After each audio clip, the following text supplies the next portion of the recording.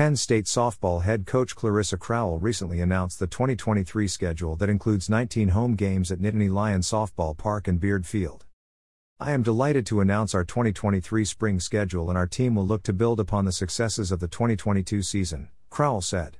I am very excited about this year's team because we are fortunate to return all but one starter from last year. We are coming off a great fall season, and our team is continuing to work hard every day in practice and in the weight room. We are excited for the opportunity to compete against several quality opponents, and I do believe our pre-conference schedule will well prepare us for Big Ten play. We are very excited for the 2023 season, and we can't wait to be back on the field in February. We are. The Nittany Lions start their season at Coastal Carolina and Conway, South Carolina in a 5-game series facing non-conference opponents from February 10th to 12th. Thanks to Penn State University Athletics.